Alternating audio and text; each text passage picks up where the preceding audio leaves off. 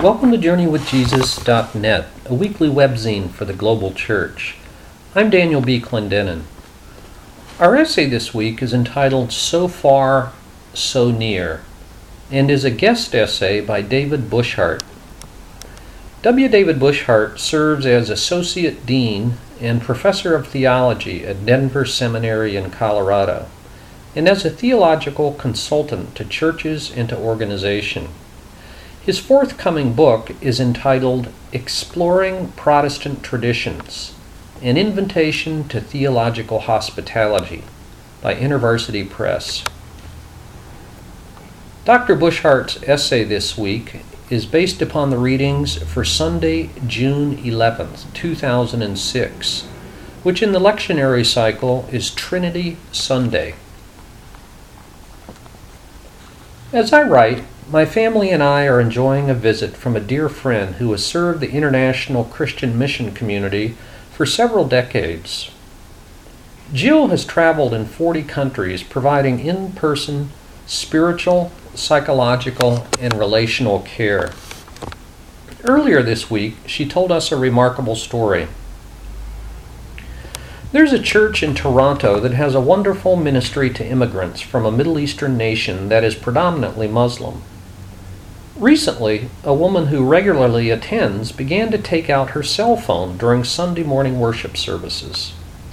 A number of people found this quite distracting, and after some deliberation, the pastor decided that he needed to ask her not to use her cell phone during services. Upon meeting with her, she assured the pastor that she was not talking on her cell phone.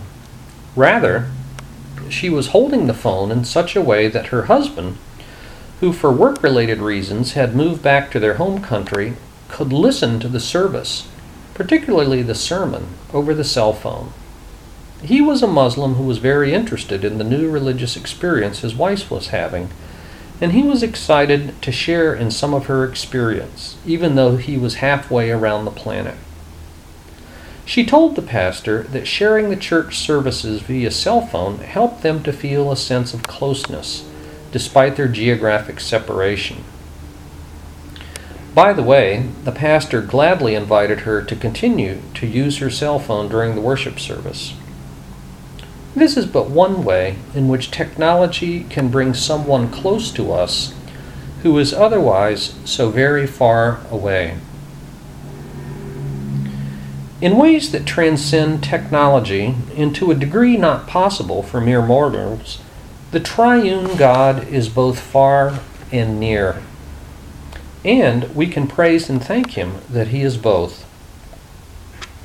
Theologians describe this as the transcendence and immanence of God, and in the arcane language of the Eastern Orthodox tradition, they insist that while we can never know God in His ultimate essence, we can know God through His energies. The lectionary scriptures for this Trinity Sunday speak to both of these aspects of God. I saw the Lord seated on a throne, writes the prophet Isaiah, high and exalted, Isaiah 6:1. This Lord dwells in a seraph-filled realm that's far removed from the pedestrian realm that you and I occupy.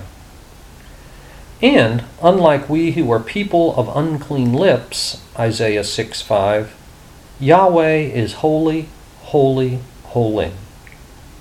Yet, God made it possible for Isaiah to see the Lord, seated on the throne. And despite the moral distance that separated Isaiah and his people from the Lord Almighty, through divine intervention, Isaiah, a man ruined and of unclean lips, was transformed into a person who was both willing and able to be the voice of the Lord. In the psalm for this week, we read, Ascribe to the Lord, you heavenly beings. Ascribe to the Lord glory and strength. Ascribe to the Lord the glory due His name. Worship the Lord in the splendor of His holiness. Psalm 29, verses 1 and 2. The Lord thunders. He is powerful and majestic, writes the psalmist. He strikes with flashes of lightning. shakes the desert and twists the oaks. In response, we can once again listen to Isaiah, who inquires on God's behalf, "With whom will you compare me or count me equal? To whom will you liken me, that we may be compared?" Isaiah 46, verse 5. Yet, rather than crying out in terror, as might seem reasonable, the Lord's people proclaim glory, Psalm 29, verse 9. For they know that this is a God who also gives strength to his people, who blesses his people with peace. Though they may not see God literally or directly, they see his work and they see him with the eyes of faith. Turning to the gospel for this week, when the Son of God comes from God, John 3:2, he confronts respectful listeners with the fact that they do not believe what he says about earthly things. What makes them think that they will grasp or believe when he points them towards the realities of his realm, heavenly things? John 3, verses 12 to 13. As John would later write, this Son is from above, while those to whom he came are from below, John 8:23. In order to be genuinely near the Lord Almighty, Isaiah's lips needed the touch of a live coal. In order for anyone to even see the kingdom of God, says Jesus, they must be born again, John 3:3. Yet, because of God's love, precisely this new birth is possible. The Lord of heaven, we read, came from heaven, became one of us, and gave himself for us, those in need of nothing less than rebirth. The God of highest heaven could not have come any closer. And yet there's more. Our sinful nature, Paul writes in Romans 8, verse 12, persists. And as a result, God is so far away, unless there's a change in my life, Paul writes, "You will die," Romans 8:13. The people of unclean lips, the people from below, the people whose lives are marked by misdeeds of the body, Romans 8:13, are in need of nothing less than a touch, not just from a live coal, but a touch from God himself. Having once shattered through the incarnation and atonement in Christ the distance between God and human beings, God comes to us again. We read from Paul in Romans 8:13 and 14, "For if by the Spirit you put to death the misdeeds of the body, you will live. For those who are led by the Spirit of God are the children of God." So we are moved from the position of slave to the position of child, Romans 8:15. We can call the Lord God Almighty Father, and God the Spirit will directly confirm for us that the Lord is indeed our Father. It would be a mistake on Trinity Sunday, or any other day, to ascribe God's distance from us and nearness to us to the various persons of the Godhead. It would be a mistake, for example, to identify God the Father alone with the high and lofty God of Isaiah, or to identify the Holy Spirit alone with the God who is near. Rather, we can and ought to worship and rest in the fact that the triune God, Father, Son, and Holy Spirit, is so far and yet so near, transcendent and yet immanent. God the Father is enthroned in heaven, and yet he is our Abba, a loving Father. Jesus is from above, wrote John, and yet he is the one with whom we are co-heirs, Romans 8:17. And finally, the Holy Spirit is the Holy Spirit of God, and yet he dwells in and with us, who are unholy people. And now for further reflection, When have you experienced God as especially remote or especially near? And can you discern why? How do we hold together God so far and God so near without losing either aspect? Third, what are the consequences of stressing only the transcendence or only the immanence of God? And finally, what are the implications of the Holy Trinity for human community? So Far, So Near by Professor W. David Bushart of Denver Seminary. My book review this week is by a book called Teacher Man, a memoir by Frank McCourt, New York, Scribner, 2005, 258 pages. In 1996, at the age of 66, Frank McCourt published his first book called Angela's Ashes, which told the story of his hard-scrabble and deeply Catholic childhood in Ireland. He wrote the book for his family, he said, in hope that it might sell a few hundred copies.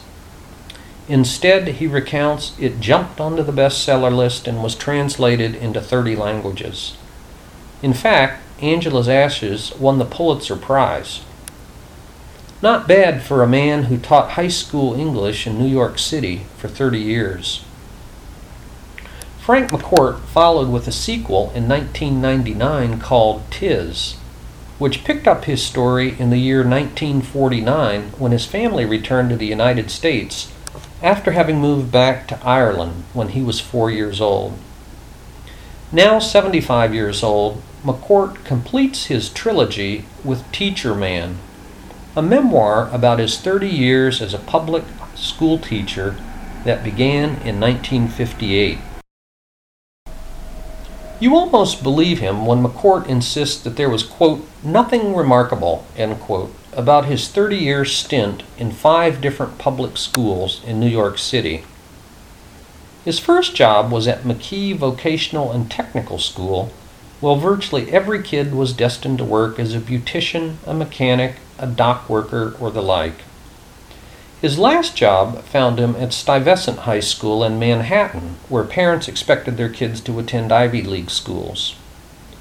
Between these extremes, it was McCourt's genius that nothing human, nothing at all, was ever alien to him. He did not romanticize the poor, nor pander to the rich. He insists that he received far more than he gave. McCourt is unsparing in his narrative of his rise from the rock bottom of the social hierarchy. At one point, he describes himself as a quote-unquote failed everything. Even late in his teaching career, after his marriage collapsed and he failed in his 2 years at a PhD at Trinity College in Dublin, he lived in a small apartment above a bar. But he was dogged. 5 classes every day, 5 days a week. Hormonal teenagers from across the ethnic rainbow, anxious parents, petty administrators, mindless bureaucrats. His description of taking his 9th grade class of 29 black girls and 2 Puerto Rican boys on a field trip to Times Square is worth the price of the book alone. He was also creative. He had his students read recipes from cookbooks and set their lyrics, as it were, to music. When he recognized passion and creativity in all the forged permission slips that he accumulated, he had his kids write what he called excuse notes from Adam and Eve to God. So, we're not surprised that McCourt won Teacher of the Year at Stuyvesant. With a Pulitzer for his first book, readers have come to expect McCourt's masterful storytelling. Poignant memories, human pathos, self-effacing humor, and irreverent opinions grace these pages of a wonderfully ordinary and extremely gifted teacher man. Frank Court, Teacher Man, a memoir, New York, Scribner, 2005, 258 pages. For film this week, I reviewed The White Diamond from the year 2004. Any documentary film by director Werner Herzog, the same person who made Grizzly Man, is never as simple as its plot and subject first suggest. In 2004, Herzog joined the chaotic British aeronautical engineer Graham Dorrington, who traveled to remote Guyana in South America in order to fly his two-seater contraption over the rainforests, ostensibly for scientific research. But filming that quest is really a sideshow to Herzog's broader interests. He pokes and prods at the eccentric Dorrington, especially the guilt he tries to assuage over a fatal accident that killed his friend Dieter Plaga in Sumatra in 1993. He trains his camera on the spectacular scenery, especially the thousands of swifts who nest there. In one phenomenal close-up of a single tiny raindrop, he captures the reflection of the thundering Kaitour Falls in the distance. Like an anthropologist, he explores the lives of the barefoot Guyanan locals who slop through the mud to help Dorrington. Like Mark Anthony, who loves his pet rooster and epitomizes Rastafarian harmony. In other scenes, we see the appalling environmental degradation of the diamond mines. A teenage boy beside the waterfalls moonwalking to the reggae from his boombox, and Dorrington's teardrop dirigible meandering over the rivers and forests. Herzog demonstrates how even the simplest plot lends itself to very rich human explorations. The White Diamond by director Werner Herzog from the year 2004. And finally, for poetry, we've posted a poem entitled Dreams by Langston Hughes, 1902 to 1967. Langston Hughes was an African-American poet, novelist, playwright, and newspaper columnist. Hold fast to dreams, for if dreams die, life is a broken-winged bird that cannot fly. Hold fast to dreams, for when dreams go, life is barren, frozen with snow. Dreams by Langston Hughes. Thank you for joining JourneyWithJesus.net for Sunday, June 11th, 2006, Trinity Sunday. I'm Daniel B. Clendenin.